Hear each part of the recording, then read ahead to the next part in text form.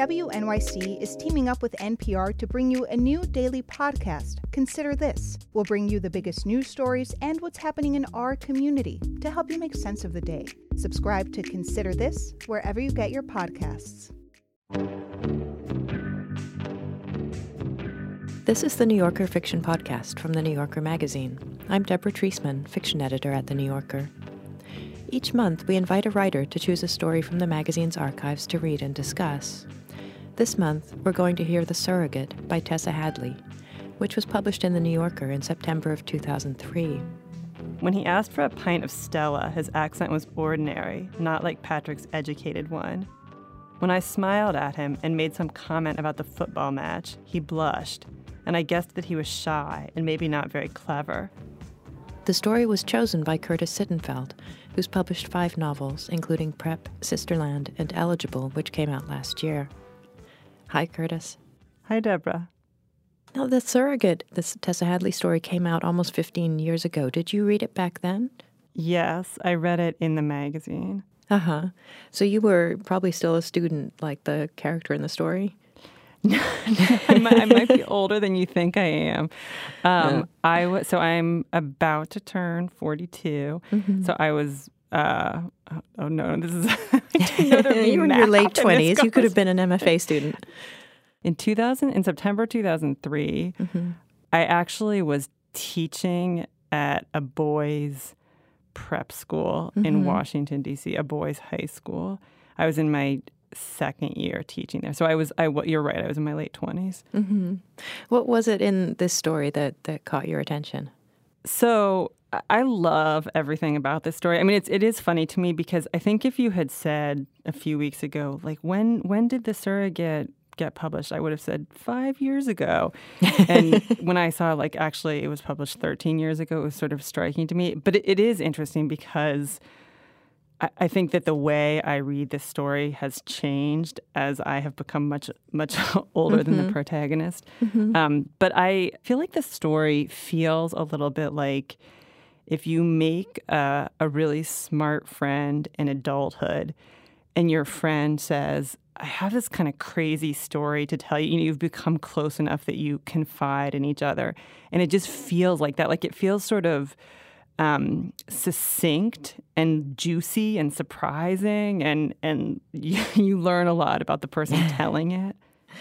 This was only the third story of Tessa's that we published. She's now published 23 stories in the magazine. Had you read anything else by her back then, or was this the first? I don't know, actually. I feel like this might have been the first one that I read, but I'm not sure, actually. Mm-hmm. Do you think it's typical of the work you've read since then by her? I do. I mean, there's an interesting thing she does where I feel as if this story is maybe easier to follow. Like it's a very clear story. And sometimes she does something that I like, but it makes you work, where she has so many characters in her stories that you almost have to like write them down. And often it might be like it's like 2 women who are friends, and then like they each have the man they're married to, the man they're having an affair with, and then like 3 children. And so you almost have to make a chart, even though it's only like 12 pages. So I feel like this is maybe more distilled than some of her stories. Mm-hmm. But I think its themes are very consistent with what she seems to be interested in. Yeah.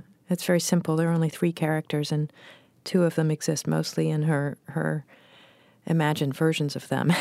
Yes, so, exactly. There was one review of Sunstroke, the story collection The Surrogate eventually appeared in, that said it's not what happens but the significance of what doesn't that's so exquisitely illuminated by Hadley.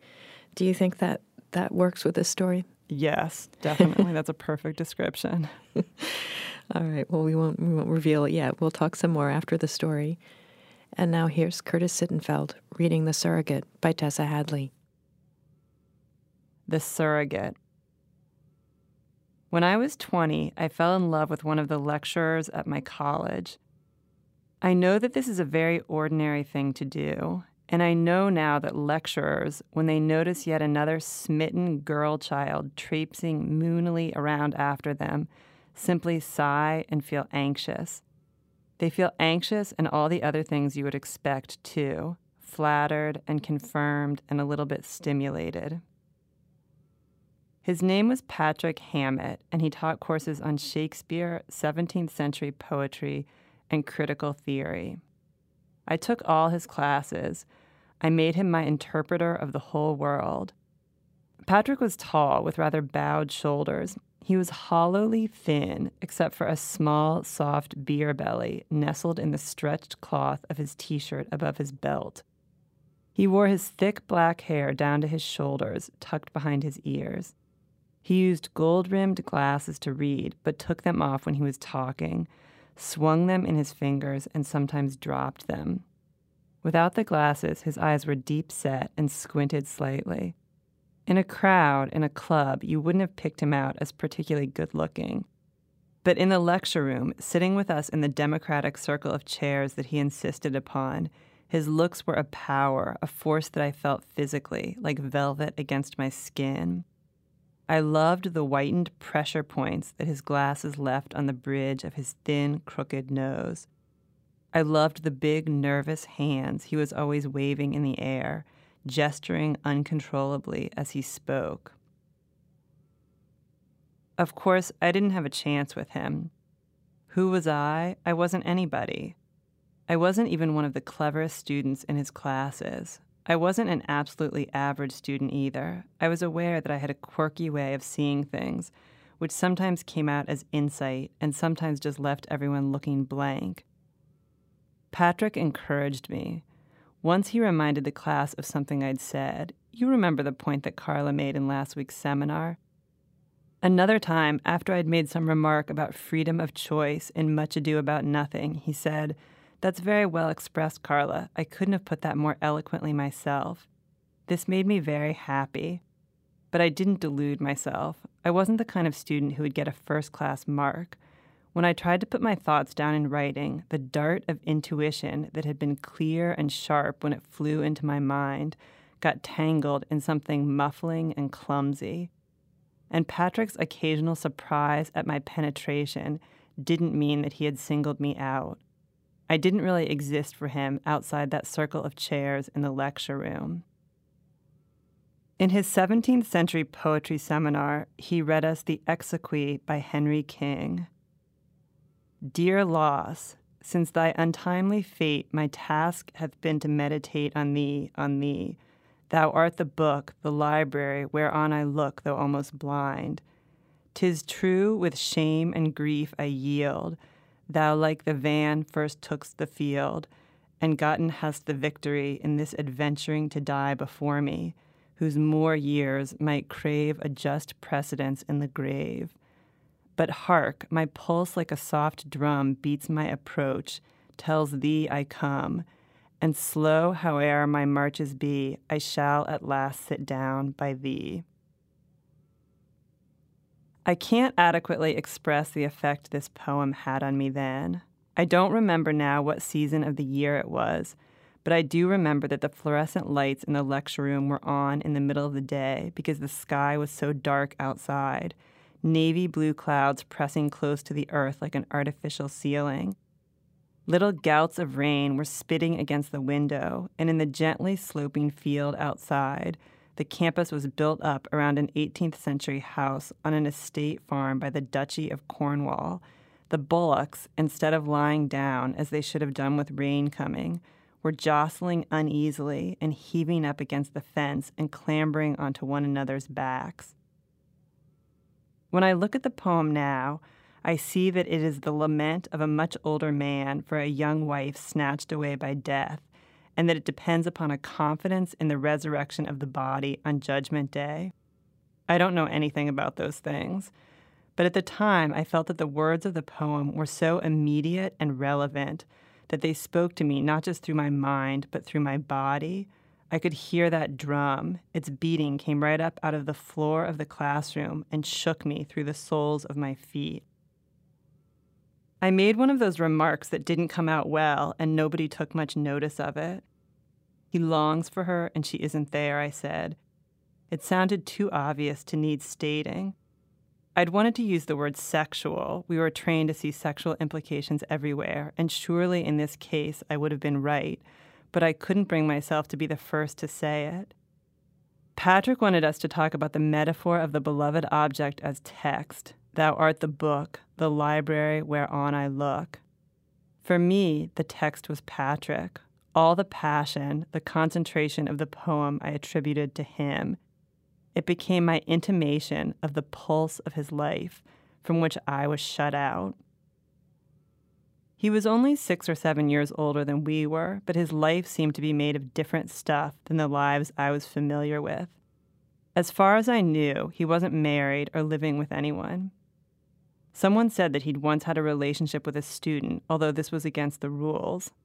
That didn't make me any more hopeful. She had probably been one of the clever ones. She had probably been beautiful. I didn't think I was. My looks, I was small and blonde, with eyes that made the kids at school call me frog face, were like the quirky things I said in class, good on a good day. I dreamed about him all the time. I don't mean sleeping dreams, although sometimes he was in those as well. Too many of my waking hours were spent fantasizing scenes in which Patrick and I somehow met outside the classroom, and our relationship developed out of distant acquaintance into passionate amour. I was very exacting as the author and director of these scenes. Nothing could happen in them that was absurdly improbable or out of character. Patrick was never allowed, for example, to tell me that he had always loved me, that he had been fascinated by me from the moment I first walked into the lecture room. The scene could begin with no more than his friendly appreciation of an interested student, a teacherly investment in my intellectual development. He might at most be allowed a little stir of vanity at the depth and earnestness of my response to him. Still, even given these constraints, the journey from the plausible encounter to the moment when he reached out for me could be traveled in 1,000 different ways. Even in my fantasies, I didn't dare reach out for him in case he turned me down. He had to be surprised out of his position of friendly neutrality and into a dawning, uneasy recognition of his growing attraction to me, an attraction that he perhaps couldn't quite rationally account for. The transformation could be precipitated in various ways. These were the only extravagance I allowed myself. Sometimes we would be accidentally stranded by a breakdown in the middle of nowhere after he'd innocently offered me a ride home from college. Or we'd be caught by a freak storm when stopping by the cottage of a friend of his to pick up some books. Or he would have to take refuge in my room one night after being beaten up by muggers and left bleeding in the road just as I was on my way home. But my favorite scene took place somewhere I don't think I've ever actually been. I imagined a path through a green meadow. I needed to be clear in my mind about exactly how we'd got there. Sometimes it was in the aftermath of another encounter nearer home. Why don't you come for a walk next weekend, and I'll show you where Coleridge is supposed to have started writing The Ancient Mariner? Or a whole group of us had been out on a college field trip, and Patrick and I, while talking, had got separated from the rest. This was tricky to imagine, since the only trip he ever came on was to the theater at Stratford. Or he had employed me to do some research over the holidays, and then on impulse said he'd like to buy me tea in the country as a reward. We'd walk down the grassy path until we reached a gate which opened into a wood beyond. At the threshold of the wood, the light changed from broad sunshine to a secretive and dappled shade. There were rustlings among the fallen leaves that were spread like a carpet under the trees. It was a place I'd invented for a transition, for the passage over from my life to his, from his to mine. The gate was made of old gray wood washed silvery by the rain. It swung crookedly on rusting hinges. He held it open for me, or I climbed over it and he helped me down. Something in the change of light stilled us, made us pause. The wood with its pillar-like tree trunks and its tracery of branches was a cathedral. He was still supporting my weight, or I was cast up against him in some way as I came through the gate or past him on the narrow path. I could feel the heat of his body under the ragged gray wool of the sweater he often wore. I could only really sustain the stories up to this point. After that, his face came closer, he put his arms around me, there was kissing, there was a pressing together, and the narrative failed. It lost its sequence. I could and did imagine plenty of what happened after, but not in any clear way. It came in a hallucinated muddle that I would try to disentangle. I'd return again and again to the gate, the threshold, the movement with which he reached across the distance between us. I'd start again from there, but it was never any good. The dream beyond that point was a loop of film repeating itself, exhausting after a while, dispiriting, because in truth it was nothing at all. In my second year, I was so short of money that I got a job working 3 evenings a week at a pub in town.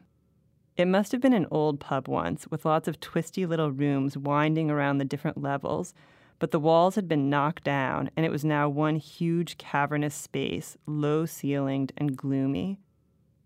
There were still confusing steps up and down in places, and the floor changed from flagstone to wood to carpet. Drunks and women in heels sometimes tripped and spilled their beer. Video games flashing ruby and emerald-colored lights stood against the walls. The place didn't have much atmosphere. It was more fashionable to go to one of the new bars with long pine tables and stainless steel counters where food was served, or to one of the quaint old pubs that had kept their little rooms and served real ale. Big parties came to my pub because there was usually room to seat them. And men came in to watch football on the TV screens, the kind of men who didn't want roasted vegetables and pitas or real ale. I'd worked in nicer pubs. When I lived at home, I'd worked in our local, where the old-timers expected you to start pulling their pints the moment they pushed open the door. I didn't mind the anonymity of this place. I was often on with temporary staff I didn't know, and that meant I didn't have to talk too much. If we weren't busy, I just kept order behind the bar. I made sure that the glasses were clean, the lemons sliced, the drip trays empty, the bottles and the optics replaced as soon as they ran out, the ice bucket filled. While I was taking care of all this, I forgot that I was a student. I rarely saw anyone from the college in there, students or staff. But one night, when I came back from asking the landlord to change a barrel, I thought for a moment that I saw Patrick. A man with the same long, narrow build and thick shoulder-length hair was standing with his back to the bar, a pint of lager in one hand, looking up at the TV screen. Although this was exactly the sort of plausible scenario I was always dreaming up to bring us together, in reality, I didn't want it to be him. I panicked.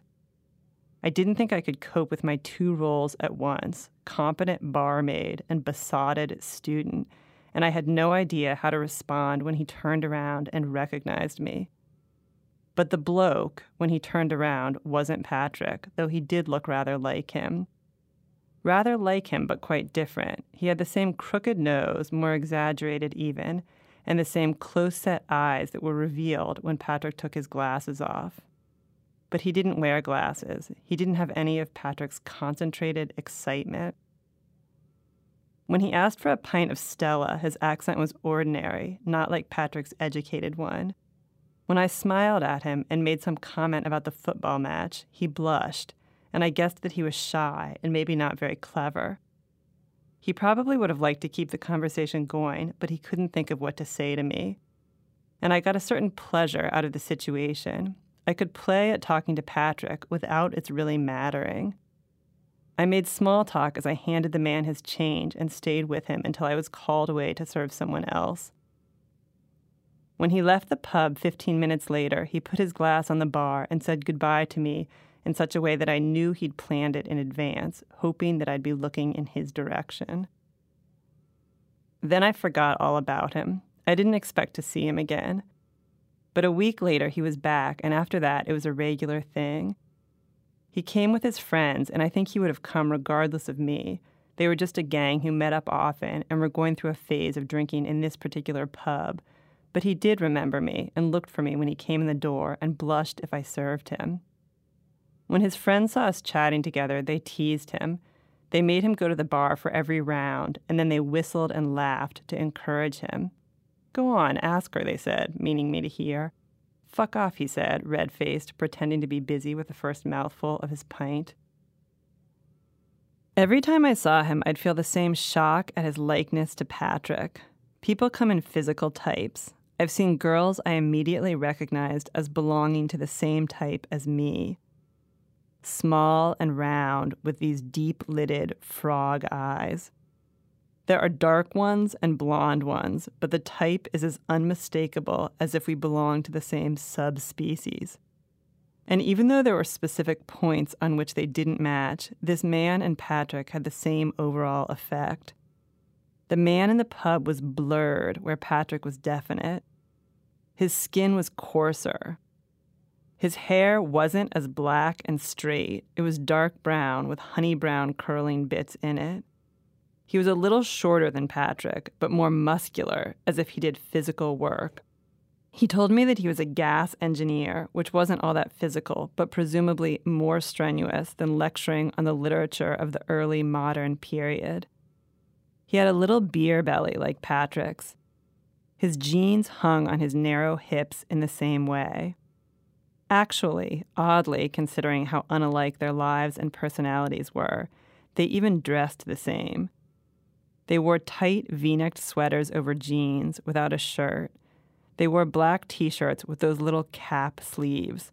I suppose they had both found the styles that suited them. And soon something began that I'm shocked to think of now. Something that I initiated. It would never have occurred to him even to speak to me beyond ordering his drinks if I hadn't started it. I didn't just flirt with him. I went all out to make things go further. I knew that this was supposed to be a risky and demeaning strategy for a girl. It certainly wasn't something I'd ever done before. But with him, I was safe because it didn't matter. It honestly wouldn't have mattered to me if he'd stopped coming to the pub and I'd never seen him again. So it could do no harm to play my game. If I wasn't busy, I'd watch him from my vantage point behind the bar. Sooner or later, he'd become aware of this and look up from where he stood or sat with his mates, and then I'd smile at him, a long, heated-up smile, and he would redden and look away again, smiling too. When he came to the bar, I rushed to serve him, even if one of the other barmaids was closer. He bought me drinks, and I clinked glasses with him and asked him about himself. When I gave him his change, I made sure that our hands touched. I don't think that anything like this had happened to him before. He wasn't a complete innocent. I found out that he'd been engaged to someone, and she had broken up with him a few months before, but he wasn't used to being pursued by a stranger. The shock of his looking so much like Patrick never completely left me. On the one hand, I felt I had the measure of the man he was, pleasant and rather dull. I knew that he and his friends spent the evening talking about cars and football and teased each other in the explosive, foot-shuffling, flaring-up way I remembered from the boys at school. From time to time, they'd run out of things to say to one another and sit in silence, taking mouthfuls of their beer. On the other hand, his appearance flashed a promise to me. It was as if Patrick's qualities were locked up inside him somewhere, if only I could find the key to release them.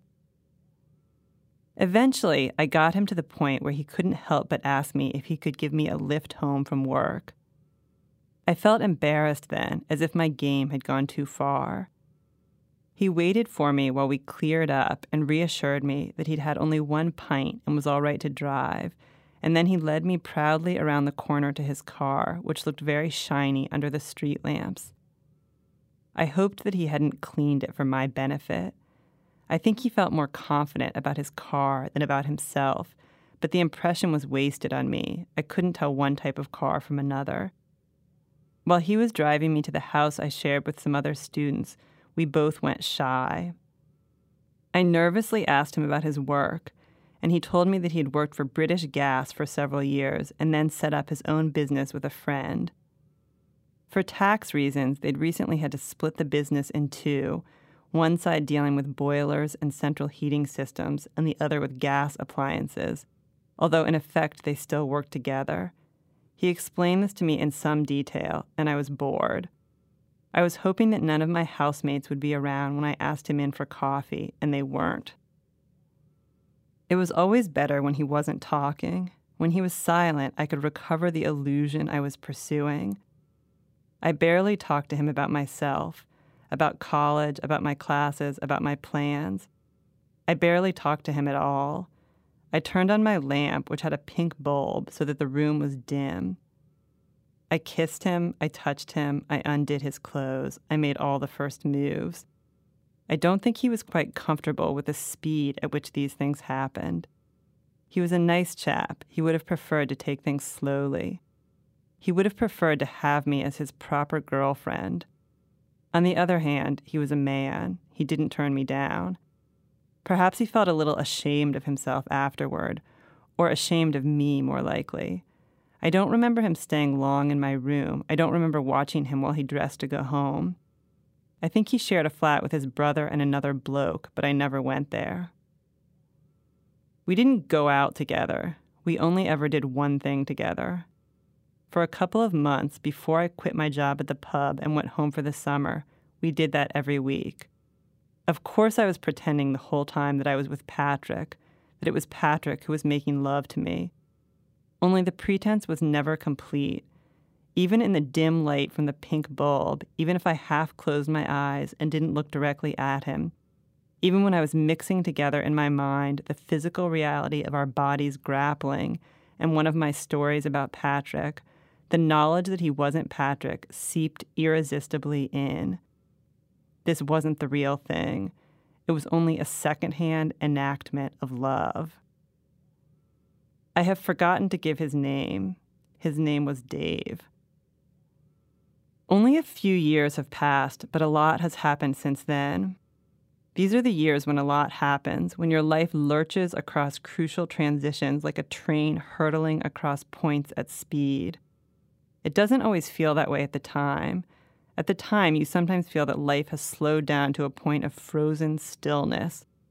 There's no tedium like the tedium of 20, but all the while you are, in fact, flying fast into a future that has already been decided by a couple of accidental encounters or scraps of dreams. In the end, Patrick Hammett reached out for me. Unbelievably, what he actually said when he did it was that he had always loved me. He had been fascinated by me from the moment I first walked into the lecture room, or words to that effect, which just goes to show that you mustn't trust a scrupulous realism, that sometimes sloppy fantasy comes closer to the true state of things. I became the person it had been unimaginable for me to be, Patrick's girlfriend, Patrick's wife. We had to wait until I had finished his classes before we could tell anyone about this, and those months were the most wonderful months, the secret months, when I had to sit in his classroom and engage in discussion as usual, as if there were nothing going on between us. I love Patrick. I think we're well matched. But of course, I'm not infatuated with him anymore. You can't go on being infatuated with someone you share toothpaste with, whose crusty, inside-out balls of socks you have to put in the washing machine. I still count on his intelligence and his articulate way of speaking, but I get irritated at the way he gulps in a breath of air just before he pours out some hoarded-up information, and at the way he guides conversations around to an opportunity for him to be surprised at someone else's ignorance. When he's holding forth in an argument, he fills any gaps while he searches for words with a loud so that no one else has a chance to break in with a different point of view. I never told Patrick about Dave, and I've never seen him since. I once looked up gas engineers in the Yellow Pages and found a company that might have been his. I couldn't look him up in the residential phone book because I never knew his last name. In my first few months with Patrick, if I ever thought about Dave, I was just embarrassed at what I'd done. But then the idea of him began to preoccupy me like an unsolved mystery. Why had he lent himself so unquestioningly, so pliably to my fantasy? How could he have explained to himself what was happening between us? I try to remember the details of our lovemaking, and I can't. I can hardly believe that we were pressed naked against each other again and again. I feel as if I had wasted an opportunity, longing the whole time for him to be someone else. What was he feeling when he didn't speak? There's no real equivalence between my situation now and my situation then. I'm happily married to Patrick, and given the chance, would not even seriously consider throwing in my luck with a stranger I have nothing in common with. That little hunger for a lost chance gets expressed only in my fantasies, which contrive themselves almost in spite of me. No green lane, no gate into a wood. He is a gas engineer in the fantasy, of course. He comes to my house to mend the boiler. At first, we pretend not to recognize each other. I show him the problem and hover discreetly while he works. He asks me to hand him a spanner from his toolbox, and when he takes it from me, he touches my hand with his. I wish he weren't a gas engineer. It sounds too much like a scenario from one of those funny pornographic films of the 60s where the milkman or the postman is served up to the bored housewife amid all the conveniences of her own kitchen. But I've tried giving him another profession, and I simply don't believe it. It has no connection with the real man. When he stands up to tell me that there's a problem with the boiler's valve, he steps toward me and begins to kiss me.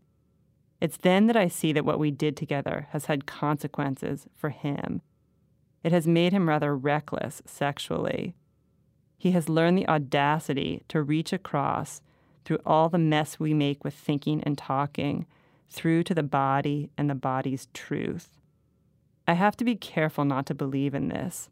It is only a dream. That was Curtis Sittenfeld reading The Surrogate by Tessa Hadley. The story appeared in The New Yorker in September of 2003 and was included in Hadley's story collection, Sunstroke and Other Stories, which was published by Picador in 2007. The New Yorker Festival is back, and it's our 21st year. Undeterred by COVID, we're coming to you virtually with a fantastic lineup, and you can enjoy it all without even putting on your shoes. Chris Rock is joining us, Jerry Seinfeld and Steve Martin too, and a performance and conversation with Fiona Apple. There's also Elizabeth Warren and Alexandria Ocasio-Cortez, Eric Holder, and many more. You can find out everything that's happening and buy tickets at newyorker.com/festival. Again, that's newyorker.com/festival. See you there.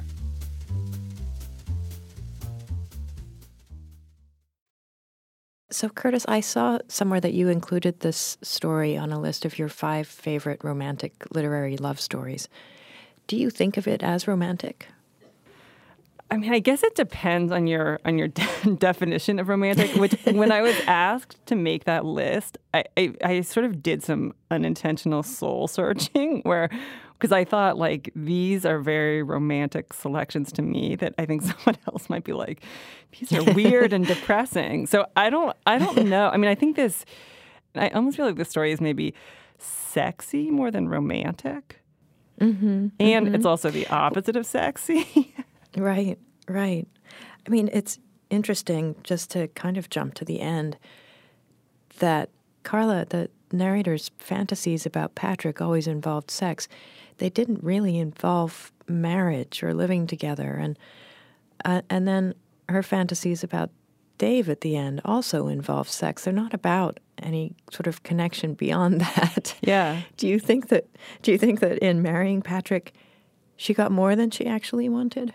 I mean, that is sort of the implication, or I mean, maybe that's what it is, or maybe it's just she's come to a sort of adult, mature acceptance of the fact that life is not very romantic most of the time. I mean, maybe those are sort of like glass half full, half empty descriptions.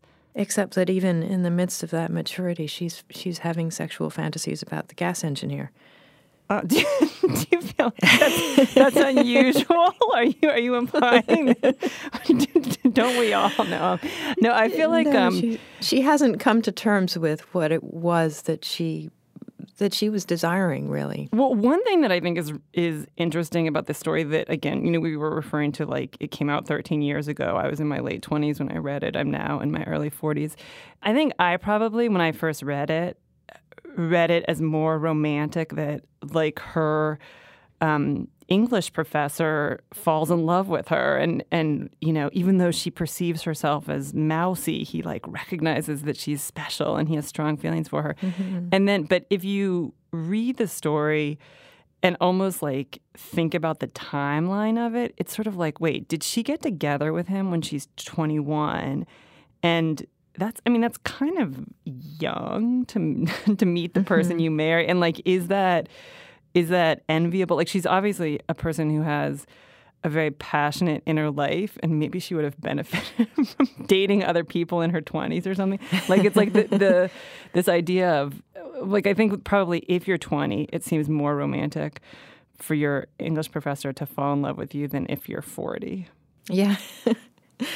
But he's also only, she says, 6 or 7 years older, so he's still in his 20s as well. Yeah, true. Do you think... So at the beginning of the story, she is insisting that she's unexceptional to him, that she doesn't exist for him outside the lecture room. And clearly we find out that she does. Why do you think she gets that so wrong? Well, I mean, again, there's a sort of, like, positive and negative way to answer this. But, I mean, he's not necessarily that exceptional either. Like, maybe, yeah. And it could be, like, she's correct that she's sort of unexceptional as a student or as a person, but that the intensity of her feelings for him are something that he can perceive. Mm-hmm. They come through. I wondered, reading it for the second or third time for this purpose, about that Henry King poem, which she sort of misunderstands, that it's a bishop who's lamenting his wife's death. And she reads it as a kind of a drumbeat of Patrick coming for her, mm-hmm. that he's, but perhaps he actually was trying to send her that message with that poem. That's interesting. I mean, I think there's also what's conscious and what's subconscious, and you can, like, somebody, I don't know, if two people are having a conversation, there can be, like, ways of phrasing things that are more or less provocative, and it's not necessarily like the speaker made a decision, but it just sort of pops out that way. And so I think it's like it could be accurate, and it could be not even conscious on his part. Yeah. Yeah. Well, it seems like there's a lot happening under the surface between them. Yeah, which is one of the reasons that I like this story. Yeah. Why do you think that in her fantasies, everything always kind of comes to or stalls at the moment of crossing that threshold or passing through that gate? Well, I love how she imposes these rules on her fantasy life. I just think it's really funny and it's endearing. And it's so great that she's, like, trying to be very careful and realistic, and what she's most careful and realistic about is wrong. So she seems like she's someone who feels things so strongly that it's almost like she can't sort of overstimulate herself, or it's like so thrilling to imagine that essentially that they would, like, embrace with their clothes on, that she can't be coherent after that in her own brain. It's almost like it's too thrilling, or it's too much what she wants. And in a way, I think the story is about how tantalizing things are that are out of reach. And so it kind of makes sense. It's almost like she can't, like, look on with her eyeballs at, like, what really could happen. And she needs to, like, avert her eyes from her own fantasy. Yeah. Well, it's almost like it's sexier even in fantasy when she can't actually have it. Yeah. Obviously, one of the sort of central parts of the story is the issue of class, as in so many English stories. Patrick is educated, Dave is working class. Carla, it seems to me, comes from a working class background herself, that she's she had to bartend at the local pub when she was still in high school. She now has to bartend at a pub to get herself through university. There's no money. Dave and his friends remind her of the boys she knew in school. So you sort of feel that should be the side she's on, in a sense. It's what she's come from. But maybe, do you think that her fascination with Patrick has something to do with a kind of social aspiration? Yes, I do think so. Like, I think that she sort of romanticizes his intellectualism. I mean, I think she's also smart and educated, or in the process of becoming educated. So it's sort of debatable which man she has more in common with. Like, it's sort of like she's, based on her upbringing, she has more in common with Dave, but she's on her way to having more in common with Patrick. So I think it's not surprising, and I don't even think it's really snobby that she finds him much more interesting. Mm-hmm. Do you think there's as big a difference between the two of them as she assumes? Again, yes and no. I mean, I think that in a way, again, the story is sort of about how much the story that she tells herself affects her own behavior. And even, it's almost like she's so self-conscious in class, and she's so brazen in the bar. And it's because of, I mean, sort of, like, it's sort of the difference between the men, but it's also sort of the values that she's ascribed to the differences, or like she's intimidated by one and she's not at all intimidated by the other. Yes, there is a difference. Like, I think that she can have a very different kind of conversation with Patrick than she can with Dave. But I guess you could also make an argument that she never gives Dave the opportunity. I mean, there's sort of like, here's Patrick, like, you know, teaches class on poetry and, you know, Shakespeare, and literally she almost doesn't talk to Dave. So it's like she doesn't give him the opportunity to use words. And so it's unknown, almost like what's inside the soul of Dave, which I do think she acknowledges at the end. Yeah. Yeah. Well, she refers to Dave as being blurred, where Patrick is definite. It seems so clearly that those two things are in the eye of the beholder. You know, it's not. How do you think this story plays on the reader's sympathies? I mean, who should we be sympathizing with? And does that change? Well, I always sympathize with the unlikable female character. Now, I mean, again, that is an incredibly subjective question. Like, one reason that I like Tessa Hadley is that I think she handles gender in a really interesting way, and like sometimes directly addresses issues of feminism and the discrepancy between what a sort of strong feminist woman wants to want and what she really wants, and how that changes over time. And but all, which is a long-winded way of saying, just having, you know, been a writer myself, and you know, overwhelmingly my protagonists are female, and I get a lot of feedback in the, you know, time in which we live. It's very easy for readers to find writers and give a piece of their mind. I suspect that Tessa Hadley sometimes gets feedback that her protagonists are not very likable. And to me, they're very likable and very recognizable, and they're sort of speaking truthfully and saying things that lots of people feel but wouldn't necessarily admit to. They're self-interested and they're judgmental, and, you know, they sort of, I don't know, betray their friends, or she has disregard for the sensitivity of Dave or something, and just kind of uses him as a sexual object. And all of that, to me, makes her like a really rich character. And so it's almost the question of who deserves sympathy. Like, a part of me is like, who cares who deserves it? You know, it's like such a well-constructed story, and it like contains human truths. And I mean, which is to say, of course, poor Dave deserves our, instead of Patrick, who's like the full of himself, pretentious, you know, with crusty socks. Like, professor husband, or Carla, who always wants the man that she's not with. And I mean, she should probably be grateful that, like, any man likes her since she's mousy. So those are not my views, but, you know, those could be one's views. It's funny just to think if the genders in the story were reversed and there's a man in love with a woman and pursuing and sleeping with another woman who looks like her simply for that reason, one might feel more indignant. That's interesting. I think I would totally read that story. That is a really interesting idea. I actually had the idea recently. Do you know, I probably won't do this, but do you know how Liz Phair, like I think that her sort of breakthrough early album was supposed to be sort of a response to a Rolling Stones album? Do you know this?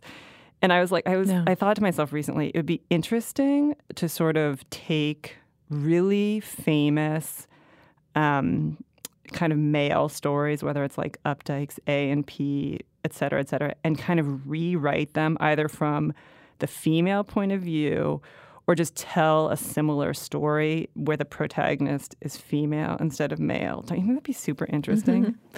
I do feel that if this one were turned around, it would read differently. Yeah, it definitely Even if everyone would. were exactly, you know, had the same inner life and had the same, you know, desires and so on. Well, and actually in Sunstroke, there's a story where, as you probably know, I don't think it was in the New Yorker, but there's a story where an older woman and like essentially more of like a boy than a young man. It's not like they're not having sex and they never even kiss, but she definitely sort of, you know, sits next to him inappropriately or whatever.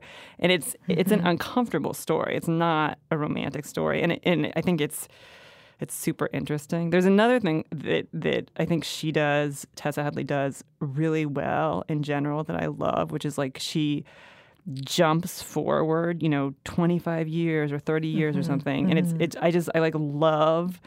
I just find it so interesting and satisfying when writers do that. But there's something. This is actually, I guess, a question for you. Is when she says like not so many years have passed. How many years do you think have passed in the story from? When she's married, it's probably 10 years. You know, yeah. I don't think it's decades. Yeah.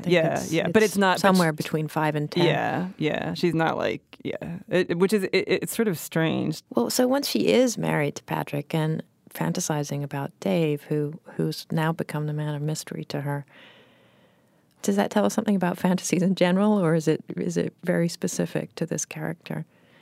Maybe both, actually, because I think that one thing that it sort of says about her fantasies is that perhaps they hinge on being unrealized, which I think is not that unusual. Yeah, you think you would be fantasizing about getting it all, but she's fantasizing about almost getting to that point. I mean, one thing that's fascinating to me is that the fantasy at the very end. Dave has come to check her gas meter or whatever it is, and something starts between them, and she says, it's then that I see that what we did together has had consequences for him. It has made him rather reckless sexually. He's learned the audacity to reach across through all the mess we make with thinking and talking through to the body and the body's truth. It seems to me at that point that the point of her fantasy is not to get to this point of fantasizing about sex with Dave, but to make herself feel less guilty, to make herself feel that she helped him with what she did rather than damaging him. To me, there's not much implication that she damaged him. Like, it's like maybe she hurt his feelings a little bit, or maybe she confused him or something. But I don't think that there's really the implication that she was cruel. Do you think she was cruel to him? There's that moment when she starts to undress him and she's not really talking. She says he probably would have rather had me as a girlfriend. And that clearly is what he wants. You know, he wants to know her. But instead, he just sort of gets taken home and she has sex with him. And then she doesn't even wake up to see him go, you know. She doesn't even remember how he got dressed or when he left. So he probably does feel used, don't you think? Well, except, I mean, he wouldn't know why. He wouldn't know what she's doing or why she's doing it. But she's absent even when they're having sex, you know. She's desperately trying to sustain the fantasy that he's Patrick and not to let him break that fantasy. I think what you're saying is accurate, but it goes on for several months, right? So I think that Dave is complicit, and you know, it's not like a one-time thing where she is like half there and half tuned out, and then like I think he's an adult and he could, and so I kind of feel a little bit like it's a situation where like, is it his ideal romantic situation? Obviously not, but like, you know, we don't always get exactly what we want. He seems to be getting something out of it. My heart does not really bleed for him or whatever, weep. You can't help thinking that his fantasy back in the pub when he's blushing every time she looks at him is not that she's going to take him home and take his clothes off, but that they're going to fall in love. But maybe that's my own romantic take on it. Who knew that you were so... Yeah. No, I feel like in a way he is kind of a cipher. So it's like maybe he wants that, but it doesn't even seem as if they are particularly well suited to each other, and that if there were almost any other woman who acted exactly as she acts, they could have elicited the same behavior from him. So I feel in a way that the reason that Patrick matters much more is that to her or to the story is that he sort of recognizes her as a distinct person and she recognizes him as a distinct person. Whereas I think that Carla and Dave are almost like generic female, generic male to each other. And they could have had the opportunity to get to know each other better, but I don't think that they would have realized that they were soulmates if they had. Yeah. What's amazing to me is that Tessa can have these characters whom we don't know all that much about, and we never get any background really on any of these people. And yet her physical descriptions are so detailed that you feel you've met these people. Yeah. You know, you've seen them. Yeah. It's just down to like that little, you know, small soft beer belly and the stretch cloth of his t-shirt above his belt, or the way he swings his glasses in his fingers when he's talking and then drops them sometimes, you know, just all these little details are so familiar from life. Yeah, I agree. So I feel like one thing I love in general is like almost like if a story does things where I would think like, oh, I don't like that in stories, but then it pulls it off perfectly. I love it, and it's like there's almost no dialogue in this story, and there's not even that much. There's this one compressed section of external action, but it's mostly summary, which I feel like tends to be less interesting than scene. And then there's like the only dialogue is that dialogue in the bar. So it's sort of like shouldn't be as juicy as it is. Her control over language or her specificity is so impressive, exactly the way that you're saying. Like she evokes something so perfectly, and her choice of detail is so vivid. Like what she sort of knows to leave in and leave out is fantastic. And also I'm surprised when I go back to it by the structure. You know, when I print this story out, it's 12 pages. Whereas I think there's this little bit about her being married to Patrick at the end. That actually happens on page 8. So it's really a third of the story is after all of the events have passed, which you don't realize when you read it. Yeah, you're right. You feel like it's the very end. There's something sort of magical about this, the way she has this story play in your mind. Yeah, which again is one of my favorite things where, you know, I'm sure that I would think as an editor, you can often see how the machinery is turning. And as a writer, I can see how the machinery is turning. But I love being tricked by a story, or like when I think I don't know how the writer did that, and almost like I could like take my scissors and cut up the paragraphs and figure it out. But as a reader, I got kind of like lulled or like I got surprised. I feel like that line about an ending, which again, I guess this isn't even the ending, but the twists. There's this idea of in writing that a story's ending is supposed to be surprising yet inevitable. But I feel like this not only does that once, but does it twice, where I was definitely surprised that first that Patrick says exactly the thing that she thought was sort of too perfect and romantic to ever say. So she didn't even wish for it. And then I love that she still fantasizes about Dave. Like the fact that there are these two twists in what is like a relatively short story, a short story. There's also the sort of two little writerly winks at the reader where she has, in the beginning she has Carla saying, I was very exacting as the author and director of these scenes. Nothing could happen in them that was absurdly improbable or out of character. And you sense, Carla as writers saying, trying to make everything real and feel real in her stories, even though they're her own internal fantasies. Then later she says, well, you mustn't trust a scrupulous realism. Sometimes sloppy fantasy comes closer to the true state of things. And so, Tessa, in doing these things, has fully reversed herself with her kind of wink to the writer. That part makes me laugh. Do you think that if Carla had never said to us, of course he would never say something like, I noticed you the moment you walked into the room and I found you fascinating. Do you think that then, if Patrick said that, we would think, like, that's so unrealistic? But she kind of lulled us or tricked us into being like, that's not realistic. But of course it could happen. I think it's just a reminder to us as readers that we can't believe everything we're told. Yeah. That narrators are subjective, that when she's narrating her own story, we're not getting the whole story.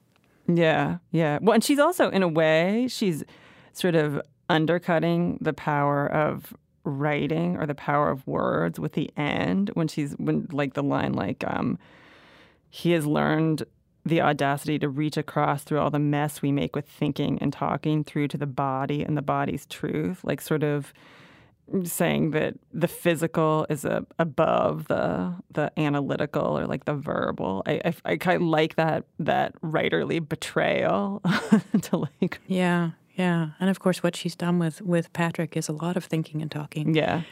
But also I do feel that that's her trying to somehow make her feel that she did a good thing by not talking to this guy before she got him into bed. That she taught him there's no point in all that stuff. Let's just strip down. That's interesting. And that has had a positive effect on him. I think I read the ending a little differently from you, where I don't see it as her assuaging her own guilt. I see it as more like almost like she's turned on by the idea that she had an effect on him, which is almost the opposite. Like if what you're saying is sort of like she knows she had an effect on him and she feels guilty about it, whereas I feel like more like it's titillating to her to think that she made an impression, because I would imagine that what she thinks is she sort of disappointed him or let him down, but it wasn't that consequential to him. Mm-hmm. Or also perhaps it's titillating for her to think that she had that audacity. Yeah. To just pick up a stranger in the pub and take him home. Yeah. Which I think is consistent with her perception of herself as mousy, that she does this really bold thing, but she doesn't, it's like she doesn't do it in what she thinks is a real way. She does it in what she thinks is a pretend way, but it's not pretend. Yeah. Which again, I feel like is this kind of comment on storytelling almost. Yeah. And fakeness and like what's or just how much the story that we tell ourselves affects our real behavior, even though that story is so subjective and so personal. Yeah. And later, she can't even really remember it. She can't imagine that she was, lying in bed with this man. And she can't remember what they did. Yeah. So it's almost as if it's been sort of subsumed. Yeah, or yeah. repressed. Like it's a story she read about someone else and doesn't remember that well. Yeah. Thank you so much, Curtis. Thank you very much for giving me a chance to chat. Tessa Hadley is the author of 6 novels, including The Past and Clever Girl, as well as 2 story collections, Sunstroke and Other Stories, and Married Love. She won a Wyndham Campbell Literature Prize last year and has been publishing fiction in The New Yorker since 2002. Curtis Sittenfeld's most recent novel is Eligible, which was published in 2015. She'll publish her first story collection, You Think It, I'll Say It, next year. You can download more than 120 previous episodes of the New Yorker Fiction Podcast, including one in which Tessa Hadley reads a story by Nadine Gordimer, or subscribe to the podcast for free in the Apple Podcasts section of the iTunes Store. On the Writer's Voice podcast, you can hear short stories from the magazine read by their authors. You can find The Writer's Voice and other New Yorker podcasts on your podcast app. Tell us what you thought of this program on our Facebook page, or rate and review us in Apple Podcasts on iTunes. The New Yorker Fiction Podcast is produced by Jill Duboff of NewYorker.com. I'm Deborah Treisman. Thanks for listening.